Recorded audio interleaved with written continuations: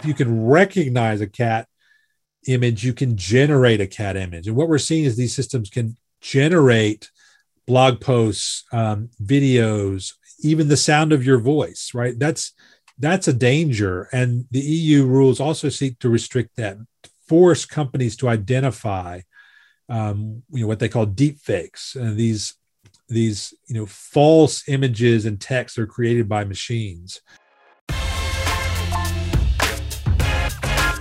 Hi, I'm Eric Schwartzman, author of The Digital Pivot, and this is the Earned Media Podcast.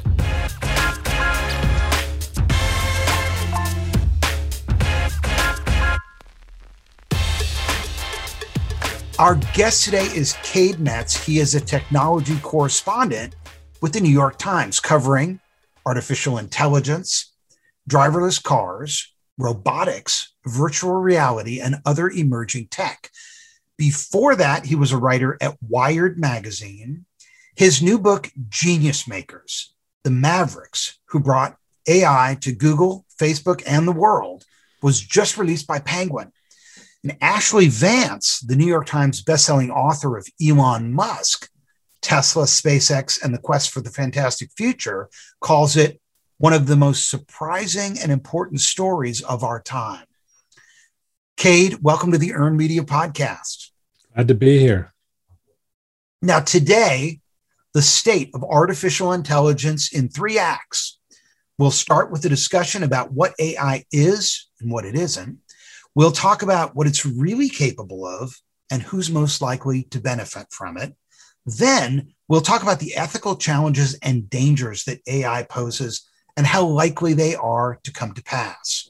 We'll wrap it up with a discussion about the impact of public relations and earned media on the technological development of AI with New York Times reporter Cade Metz, author of the new book, Genius Makers, after this. Act 1. These days, it seems like every software product or app maker out there is promoting themselves as having artificial intelligence. The term has become so overused and widely misunderstood.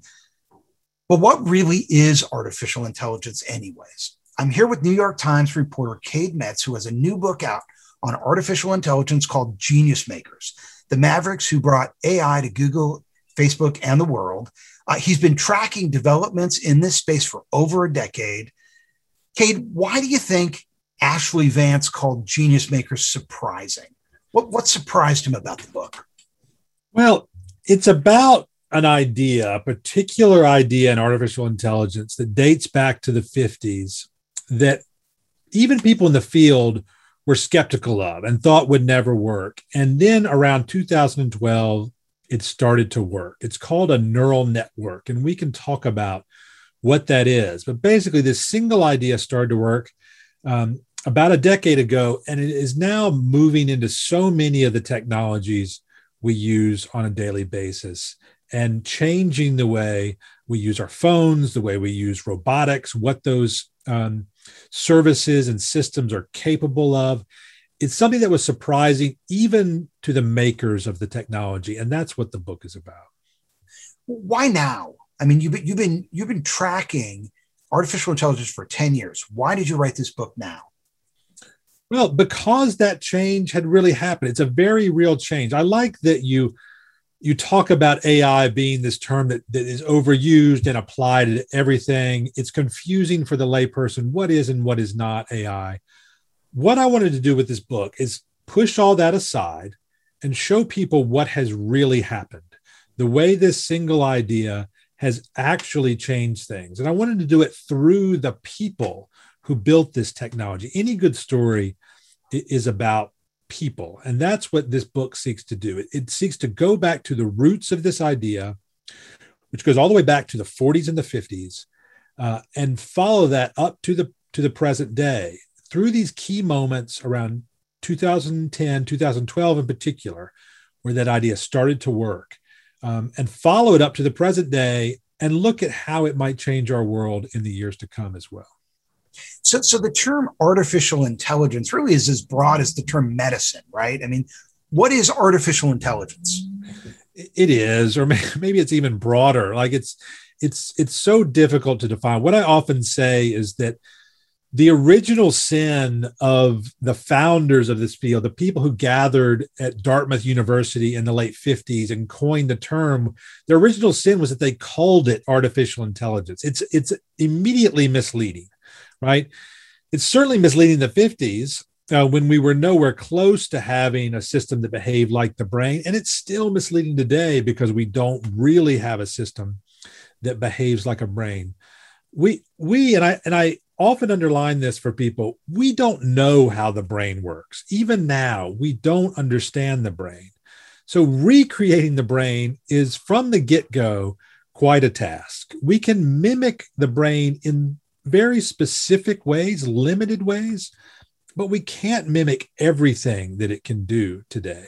That term, though, implies that we can. It implies that we have systems that mimic the brain in extravagant ways, right? It brings up these visions that are lodged in the back of our mind from science fiction movies and books, right? We hear the term, we imagine HAL in 2001, at least subconsciously, or so many other tropes from science fiction, and that's not exactly what's happening. We're moving in that direction in some ways, and you can see sort of sparks of that, but we're a long way from that as a reality.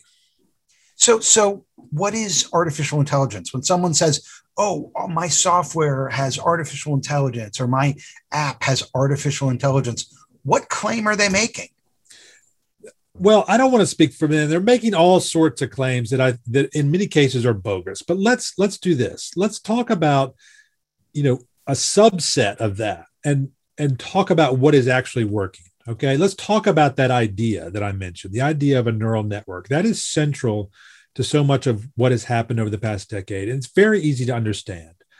A neural network is a mathematical system that can learn skills by analyzing vast amounts of data.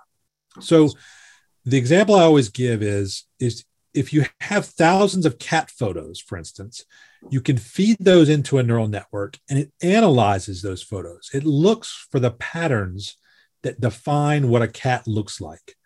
And in that way, it learns to recognize a cat. That's what drives the system on Facebook, for instance, that can recognize faces in photos.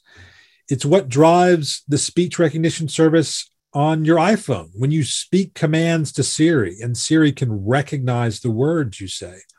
That's also a neural network. It's trained in the same way. You feed thousands of hours of spoken words into a neural network, and that's usually old tech support calls of all things. It analyzes those spoken words, looks for the patterns that identify particular words, and it learns to recognize those words. That basic idea is used in so many other things that we can go into during this conversation. But the reason that is important is that the system is learning the task. It can learn the task by analyzing the data much quicker than engineers could ever tell the system how to complete that task. It can learn it as opposed to engineers line of code by line of code, rule by rule, defining what a cat looks like. That is too difficult for engineers to do. Even a cat photo is so complex. You can never define all the possibilities, all the different breeds of cat, all the different angles you could shoot a photo from, all the imperfections in the photo and the movement. You can never define all the possibilities. But if you give a neural network all those photos and let it do the analysis, look for those patterns, it can learn that skill on its own. That's a powerful thing. And that's so is a neural network machine learning? Is it the same thing? It's a subset of machine learning. Machine learning is another general term. It means a machine that can learn a skill by analyzing data. But this is something very different from the machine learning we've had in the past because it learns from such large amounts of data. And it learns these very, very powerful and specific skills. It learns from more data than we humans could ever wrap our heads around, right? We're not seeing all those patterns in the cat photos. It looks for and finds those patterns on its own and learns that skill. largely on its own. It's a powerful thing. But it's much easier to teach a machine to do one thing over and over again than it is to get a machine to think like a human, right? So what is this concept of AGI? What is artificial general intelligence? Well, people have dreams of taking this idea and expanding it to the point where you have a giant neural network that it can essentially analyze everything that we would experience in our daily lives, and somehow from that build a system that can do it all, right? So think of it this way. Now, I'm just speaking in broad strokes here, but if you could model the world digitally, and then you could have a neural network analyze all the patterns in that model of the world, people believe you could reach a system that could do anything. I'm speaking broadly, but that's the basic idea here. We're still a long way from that.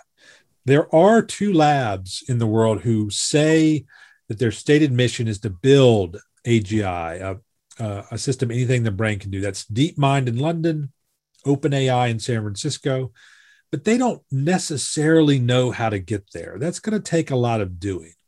Right now, we have systems that work in very specific ways: speech recognition, image recognition. You're starting to have systems along these lines that can analyze vast amounts of written text, so digital books, Wikipedia articles, other content from the internet, and learn how we humans piece English together and other languages. And it can better learn to not only understand the word, recognize the words you're saying, but understand those words. Actually understand what you're asking for. For instance, if you're talking to a machine, and then respond to it. We're seeing a lot of progress there. See a lot of progress with robotics. You know, if you can recognize a cat in an image, that can help a robot learn to recognize a cat, learn to recognize other things around it and respond to it. We're seeing progress there as well. So there are these particular areas where we've seen a lot of gain over the past 10 years, and we'll continue to see gain. But that doesn't necessarily mean we're going to see a machine that can do anything the human brain can do anytime soon. Right. Like it's one thing to create a robot that can sort products in an Amazon warehouse and pack an order. It's another thing to create a robot that could have this conversation with me. So when you talk about these 2 labs in London and in San Francisco, which you write about in the book, who are, focused on achieving artificial general intelligence, you use the word dream. You use the word hope, almost as though it requires blind faith. And in the chapter on that in the book, it's titled Religion. So why is the AGI argument a religious argument? Well, like with any new and ambitious technology, you need belief in order to build it. Okay. If you're going to build Facebook, you've got to believe that you can do it. If you're going to raise the money and attract the talent, you better believe it. This is that same attitude, but applied to a just enormously more complex and ambitious project. So if you're going to build AGI, you better believe that you can do it. And a lot of people really do have that belief, but that doesn't mean that you're going to do it, as soon as some people say or may think, right? It's believing is one thing and actually doing it is another. And what you do see is that there are people in the field who really believe this is going to happen. You see other people who are just as bright, just as accomplished, backed by just as much money, who think that idea is bunk, and that's not going to happen anytime soon. You get a real disagreement here, and it is almost like a religion, where you have this kind of spectrum of belief, even where there are various places along that spectrum where the belief rises and falls. So in his book, your colleague, Thomas Friedman, in his book several years ago, Thank You for Being Late, wrote an entire chapter on Moore's Law. And Moore's Law basically says that microprocessors double in capacity every 18 months, and they also half in price. So that's exponential growth from a processing power standpoint. Yet, we hear from the folks, in crypto that the ledgers take incredible amount of processing power to maintain. We hear from you here and in your book, about the incredibly intensive computer processing demands to satisfy AI. But does Moore's law somehow ensure that AGI is right around the corner? Some people argue that it does, that as we get a greater and greater processing power, that we're on a path to that. I mean, generally speaking, of course, the way this works today is the more processing power that you have, the more data you can analyze, and the faster that idea that I've been talking about can progress. And that's what you're seeing now, is you're seeing these very large companies apply more and more processing power to the problem, and you see it improve. A really good example that I've been writing about recently at the Times is a project called GPT-3, which came out of OpenAI, the lab in San Francisco, founded in part by Elon Musk. It's that giant neural network that analyzes all that digital text. So all those books and Wikipedia articles and other content from the internet, it spends months analyzing all that data. And we're talking about hundreds of chips in a giant data center that crunch through all that data.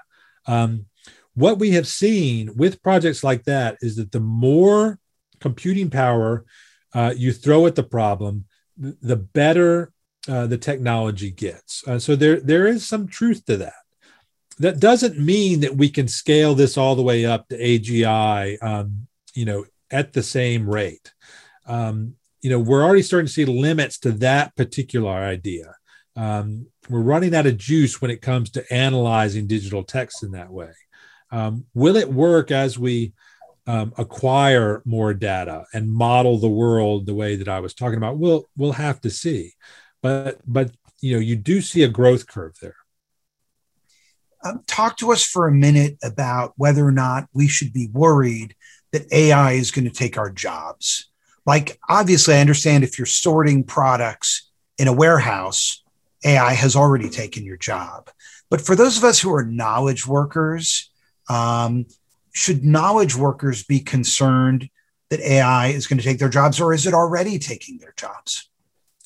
Well, when people talk about concern over jobs going away, the real worry there is whether or not it's going to take them away in the short term, right? Before you have time to train the population for new jobs.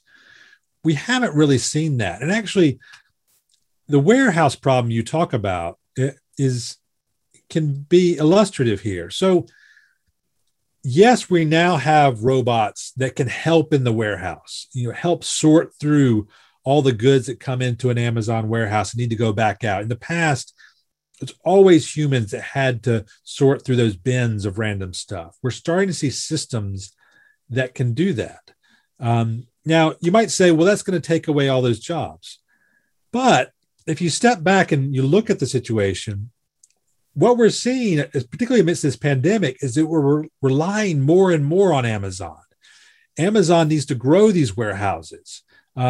It's having trouble staffing those jobs in a lot of places. I've been to these warehouses, in areas where they have trouble getting the human labor as that market grows.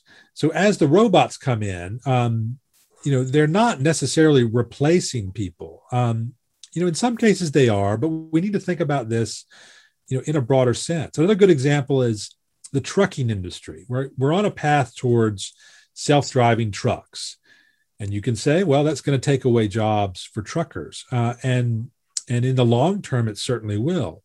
But at the same time, the number of truckers is on the decline, right? That population is aging as well. And so what we're not seeing is vast amounts of jobs suddenly go away. And what we're also seeing, and I want to underline this too, in all these areas, the technology is still flawed. in many cases, it can't necessarily replace a human, or it needs to be used alongside a human. And so even, in these areas where it's working well, you're not necessarily seeing a huge threat. We now have these systems that can generate language on their own, like GPT-3. That's one of the things it can do. It can generate blog posts and articles, and in some ways, they're remarkable. But it can't do it every time as well as a human reporter can, a human writer. We still need people to do that sort of thing. So, in the long term, machines are going to do more and more. But that kind of moment when all the jobs vanish, we're not seeing that yet. We're not seeing evidence that will happen anytime soon. In his book, AI Superpowers, Kai-Fu Lee published this risk of replacement for cognitive labor graph. And in the right, he says, he calls it the safe zone, the upper right.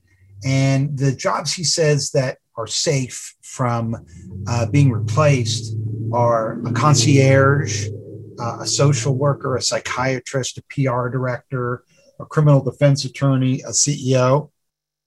And then the danger zone jobs he lists are customer service rep, radiologist, personal tax preparer, insurance adjuster, consumer loan underwriter, telemarketer. Any thoughts on this? Have you seen this? Did you give this some thought as you're writing your book? Do you agree, disagree?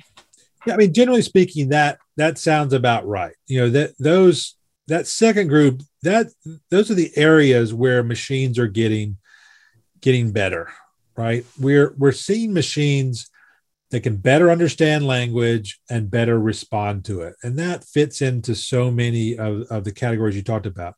Machines already can deal, in simpler ways with Excel spreadsheets and other, simple forms of technology, and they can replace humans who have done that in the past. We're seeing that. You mentioned radiologists. So that's one place where these neural networks are really powerful. They can look at medical scans, whether they're X-rays or CT scans, eye scans, and look for signs of disease and identify those signs.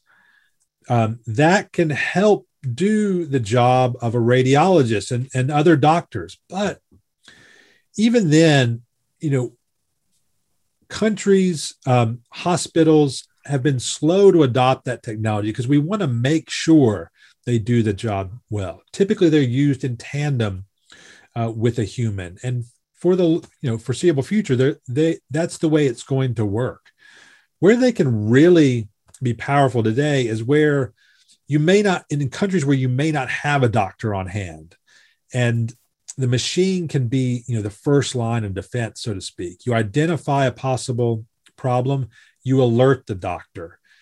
So in the long run, in the distance, Kai-Fu Lee is right on all those areas. But that doesn't mean all those jobs are just suddenly going to vanish tomorrow. The ethical challenges and existential threat of artificial intelligence with Cade Metz, author of Genius Makers, after this. Cade, is the public perception of what's possible with AI real or overblown? Well, the answer to a lot of these questions is a little bit of each, right? It is overblown, especially, as people like Elon Musk, stood on their soapboxes and said that we're on a path towards AI destroying humankind if we're not careful. That gives a false impression. It makes it seem like that risk is close. But there are areas today where we're already seeing issues, with the technology, and areas of real concern. These systems do learn from enormous amounts of data, and that means that we're not always going to see everything they learn, realize where they might learn things that we don't want them to. The prime example right now is these systems can be biased. They can be biased against women and people of color. If you give them data that's biased, they are going to exhibit that bias. These systems like GPT-3 that train on all this text from the internet, The internet, for anyone who's used it, right, anyone who's used the internet knows the internet can be biased. It includes hate speech. It includes language that you don't necessarily want your machines to learn. But the way these systems work, they do learn those flaws, as well as the positive aspects that you might want them to learn. That's an area of concern. There are so many other areas we could discuss. Surveillance. These technologies are particularly powerful when it comes to surveillance. In China, this type of technology is already used to identify an ethnic minority. That's a real area of concern for a lot of people across the globe. Autonomous weapons. We're on a path towards that sort of thing. If a self-driving car or robot can recognize the world around it, so can a self-flying drone. That can be a way of targeting things on the battlefield. These are things that we need to start thinking about now, separately from this idea that AI will somehow turn on humanity and destroy the world. The section of the book on autonomous warfare is just fascinating. Talk to us about Project Maven. What is that? Well, it's what I was just talking about, right? It's an effort by the Department of Defense to build a system that can identify objects in drone footage. So identify cars and people or buildings.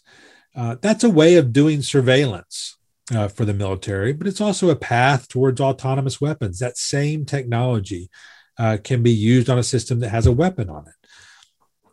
There were many tech companies who started working on this project with the DoD. What you see in the book is that the people who specialize in this technology, they were mostly academics. They went to work for these giant tech companies about 10 years ago when the technology took off. And so that's where the DoD went for the expertise, right? These technologies were being built inside the Googles and the Microsofts and the Amazons. And those are the companies that went to work on this project. At Google, there was an issue. Many Google employees were upset by the fact that Google was working on such a project and protested the effort. Google ended up essentially pulling out of that project and left it to other companies. It's an example of where this concern can pop up, even inside the companies building the technology. And where are we today with drone warfare? I mean, do killer robots exist? Well, we're not there yet, but we're on that path. What we now have, I just did a piece in the Times about various companies that are building self-flying drones. And these drones are very good at flying on their own and identifying various objects around them. The companies building this technology are willing, many of them say, to put a weapon on it. So they see this as a path towards that type of thing, what people call killer robots. What they mean is an autonomous weapon. We're not there yet. The DoD, I spend a lot of time talking to people inside the DoD as well.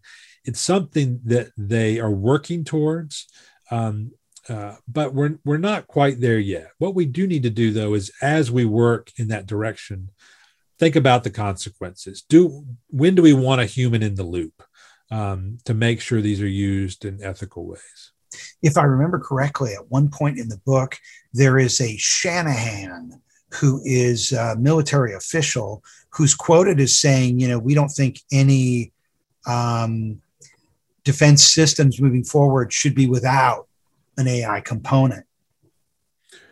Absolutely. I mean, but again, that term can mean a lot of things. These are powerful technologies. It's no surprise that the military want to use them. That doesn't mean we're going to put, systems out into the field that are making all the decisions. We don't have machines that can do that yet. You very much need human help. And a lot of the thinking is that will continue to be the case. You will continue to have a mix of machine and human. But we do need to keep an eye on how this progresses. You talk about how we need to start thinking about these things now. Are there any proposals for regulating AI that have promise? There are. It's a difficult thing when it comes to regulation. The technology is improving at such a rapid rate. The problem is often you get the regulations out and then the technology changes. We just had last week proposed rules for regulating AI from the European Union, and they're very broad. They look at restricting face recognition in public places.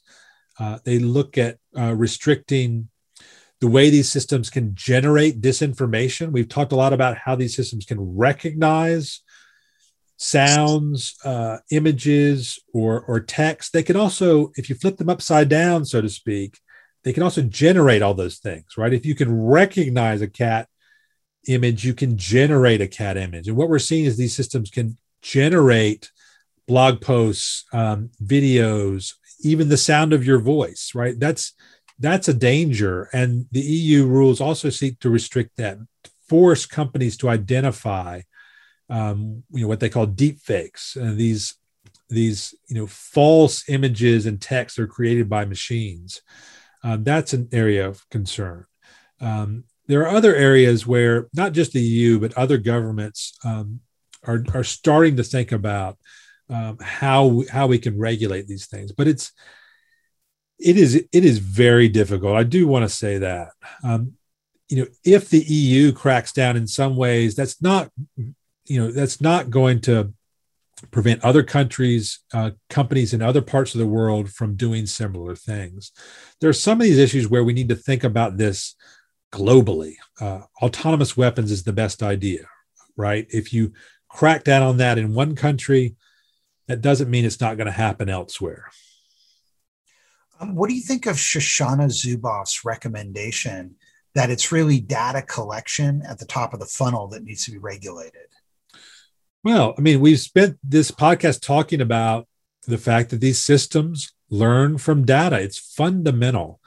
And you see this in so many ways. In the book, you see this pop up time and again where these efforts to collect the data, and it's the big internet companies that have that, right? That's the real currency. And that's how they're able to build so many of these systems.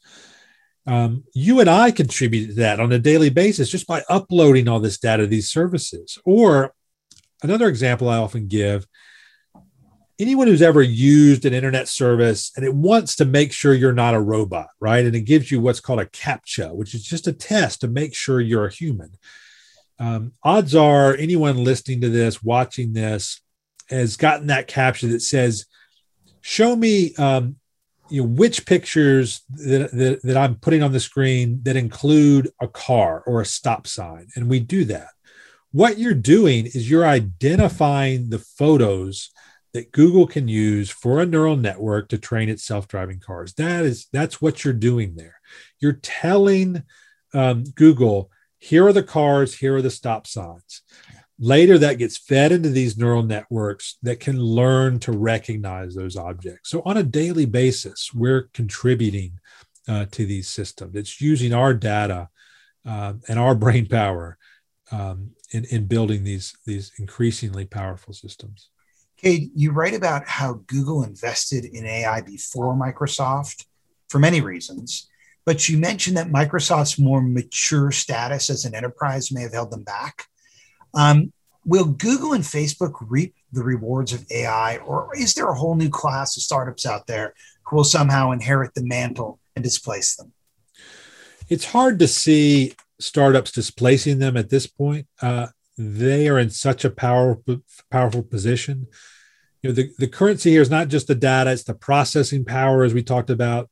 Those are two things that the big companies have. They also have the money. That means they have the talent. They have a real advantage right now. There are cases where startups can succeed. Those drone startups I talked about are a good example. They're pushing forward in that area, looking to work with the government in that area. But when it comes to really pushing these types of systems we've been discussing, the big companies have an advantage. What about China? Is the U.S. in an AI arms race with China? I mean, in a way, it is. I think this is another thing that's often misunderstood. But as you see from the opening scene in my book, from the moment this idea started to take off, a Chinese company was there, Baidu. They were there alongside Google and Microsoft. And you see this as a real area of interest in China. And as Kai-Fu Lee has mentioned, and others, China can potentially have an advantage in the long run because it has such a large population, right? That generates more data in this day and age, in the internet age. In theory, they can produce a greater number of researchers. That's also important. But the landscape is more complicated than people might expect, right? In the past, new technologies were built inside government labs, right? And held secret. The way this technology is developed is a little different. For various reasons, as you see in the book, the big technology companies openly publish their latest results. It's academics who believed in this idea, who came into these big companies. They wanted to keep publishing.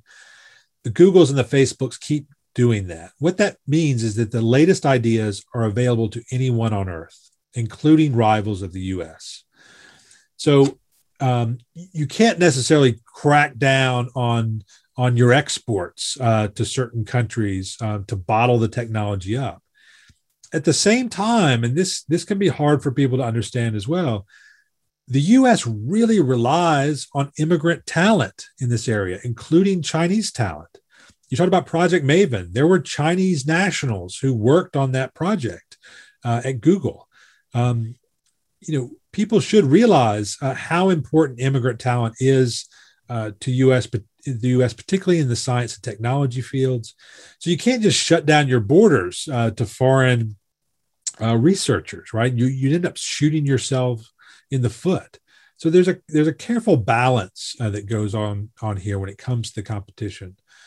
The concern here in the U.S. is that the U.S. is not keeping pace or won't keep pace in the long run with its rivals. That so much of the talent and the progress is inside these big public companies, and not in government labs, not in universities, and they want to try to correct that balance. They don't want Google, say, driving everything, because Google's aims and ambitions might not align with the U.S. government, right? Google is a company headquartered in the U.S., but it's a multinational company, and it's driven by other motives. And part of the concern is that the progress is happening there and not happening in government. In China, the situation is completely different, right? You have a synergy between government and industry that you don't necessarily have here. Can AI solve the fake news problem and the role of PR in technological development? With Cade Metz after this. We're back with Cade Metz. He's the author of a new book, Genius Makers, the Mavericks Who Brought AI to Google, Facebook, and the World. Cade, talk to us about Apple for a moment, because they're pushing the AI envelope as well with Siri, right? Absolutely. What people may not realize, though, is that Siri debuted with a different technology. It didn't work as well as it does today.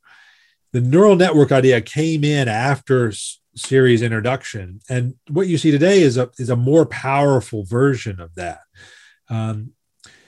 Apple comes at this a little differently than other companies. There was this real race for talent between Google and Facebook and some of these other very big players.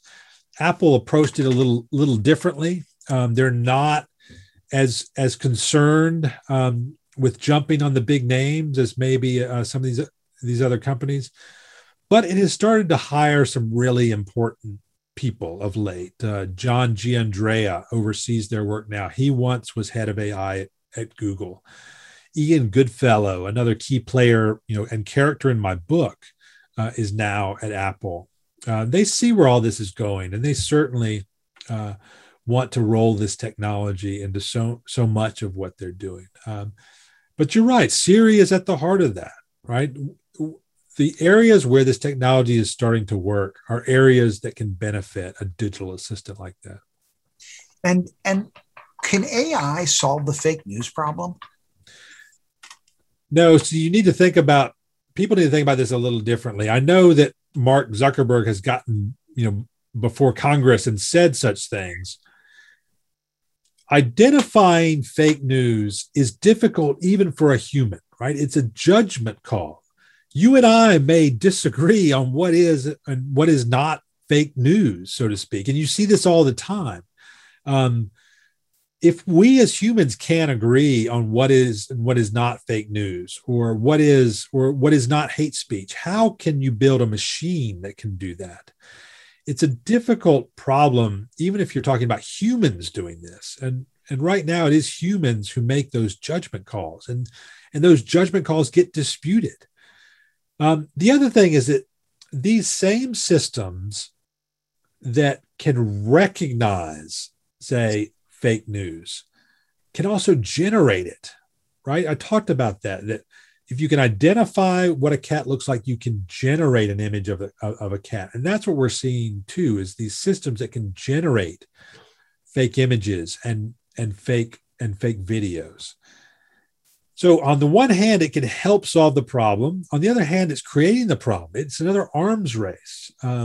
This is a real area of concern that we're pushing towards a point where the systems can generate fake news at a scale that humans never could, right? If they can do it as well as humans, then you can do it much better than humans, just because machines can do this at a much higher volume. That's when it gets really scary. We're all looking at these news feeds all day, and obviously, that takes the concept of if it bleeds, it leads to a whole new level, and as a result, the news has become more sensationalized than ever. And you talk about, how the media has overblown the promise of AI, but, are incremental technology gains enough of a scoop to garner coverage in this age of sensationalized news media? Or are reporters and journalists really being forced to gin up, their stories and make them seem as scoop worthy as possible, just to get covered, just to get them printed? Well, I mean, obviously there's a lot of that. A lot of the coverage in this area is not that great, but I mean, I can only speak for myself and my colleagues at the Times. We're looking to tell people the reality here and what is really happening, and not gin things up, as you say. It can be easy to do and to get attention to your story by ginning things up, but that's not my aim. It's not the aim of the Times. I'm not going to deny that doesn't go on elsewhere. But I think that people need to realize that there are news outlets that are certainly working hard to tell you the reality and not just the hype. Who are some of the news media outlets that you read, that you pay attention to, that you appreciate?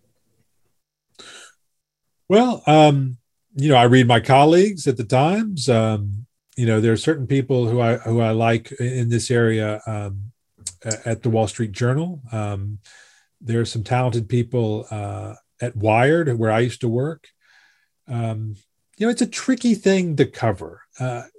You have to understand it at a deep level, but then be able to relate that to the layperson. So you need those two skills. You have to use different parts of your brain. You need to understand what's really going on, but then you need to step back from that and explain to people at a level that anyone can understand what's happening. In the book, you write about public relations and how a lot of the AI organizations and individuals in the space used PR to their advantage in some way. Is there any sort of generalization or general statement you can make about how PR benefits organizations that are developing AI? Well, we talked about, at the beginning of the call, this term that gets thrown around a lot. If you just apply that term to whatever you're building, that might be able to help you. But it's as you look at what plays out into the book, it shows you in some ways how Silicon Valley works in general. Silicon Valley is often built on that sort of hype. If you want to attract the talent you need to build something, if you want to attract the money, you do need to have that belief, and you need to voice that belief and tell people that your technology is around the corner. That's how you attract the money and the talent. And you see that in the book, even with these incredibly ambitious projects. Sometimes it's conscious, sometimes it's unconscious. But that's definitely part of what goes on here, is that people overpromise. And some people may know they're doing that. Some people may not. Some people may see, explicitly the power of that, or they may not. But it's happening, right? That's a very real phenomenon, which I think you can see in the book. Cade, you write, OpenAI said to the press that it was too dangerous to be released. Was that a PR stunt? And if it was, what were they hoping to gain? Well, I mean, I don't know if it's a PR stunt or not. You can never get inside someone's head. But a lot of people accuse them of that. And that is another phenomenon in this world that is counterintuitive. That if you say something is dangerous, it makes it seem more powerful than it is, right? If you say it's dangerous when it's not necessarily, it makes it seem more powerful as well. And there's a chapter in the book called Anti-Hype, when Elon Musk comes into the picture and he's telling the world that this technology is dangerous. One of the effects of that is that people assume it's more powerful than it is, and that can be kind of this strange, inverted PR tool. Again, who knows how conscious that is? So there's this great scene in the book where Musk and Mark Zuckerberg sit down to dinner, and even the people at dinner aren't sure what Musk is really thinking. What are his aims here when he says that AI is going to, achieve human levels and potentially turn on us? They're not sure whether or not he really believes that. But that's something that we're all going to struggle to really know what people's real beliefs are. But that sort of strange unexpected PR phenomenon is real. It has played out time and again, and you see that in the book. You quoted Musk as saying, we're headed towards an existential threat or civilization ending.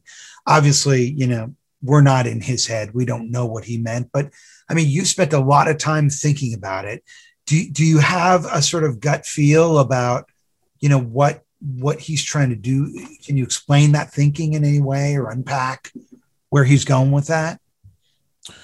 Well, again, this is tied to this AGI idea that, that we're working towards a system that can do anything the human brain can do, but be backed by, enormous amounts of processing power. There is this fear that once it is more powerful than we are, that it will turn on us, that we will build these systems without realizing all the unintended consequences. They will learn things that we don't want them to learn, that they will be motivated to do one thing, and we won't see sort of the related motivation that's built in there. A lot of people, it's not too strong a word to say scoff at that idea. People who were at that dinner with Elon Musk, who do scoff at that idea that's not something we need to worry about today. But it's something that a lot of people in the field feel differently about, and do sort of voice many of the same fears and concerns that Musk does. Again, you can't get inside your head, but there are a lot of people who see that. So, obviously, for global news, the New York Times is a gold standard brand. For tech news, Wired Magazine is a gold standard brand. Could you have written this book and gotten the same level of access if you weren't a Wired Magazine or New York Times reporter? Probably not. That doesn't mean it's easy. It's years of talking to people, getting a little piece of information and taking that little piece of information to another person, seeing if they can build on it. As you build on it, going back to the first person, it's a hard thing to do, particularly when you're writing about characters that are inside these very big companies where it can be harder to get them to talk. It does help to have the New York Times name behind you, but it also helps to have a track record of stories and relationships. So it probably helps some to have those names behind me. But make no mistake, it's a hard job on a daily basis at the Times. It's certainly hard to build a book like this.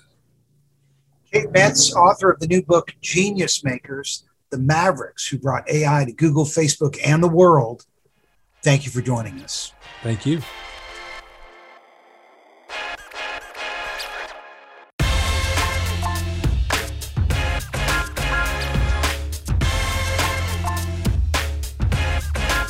For more on how you can earn influence through earned media, get the Digital Pivot audiobook at digitalpivotbook.com.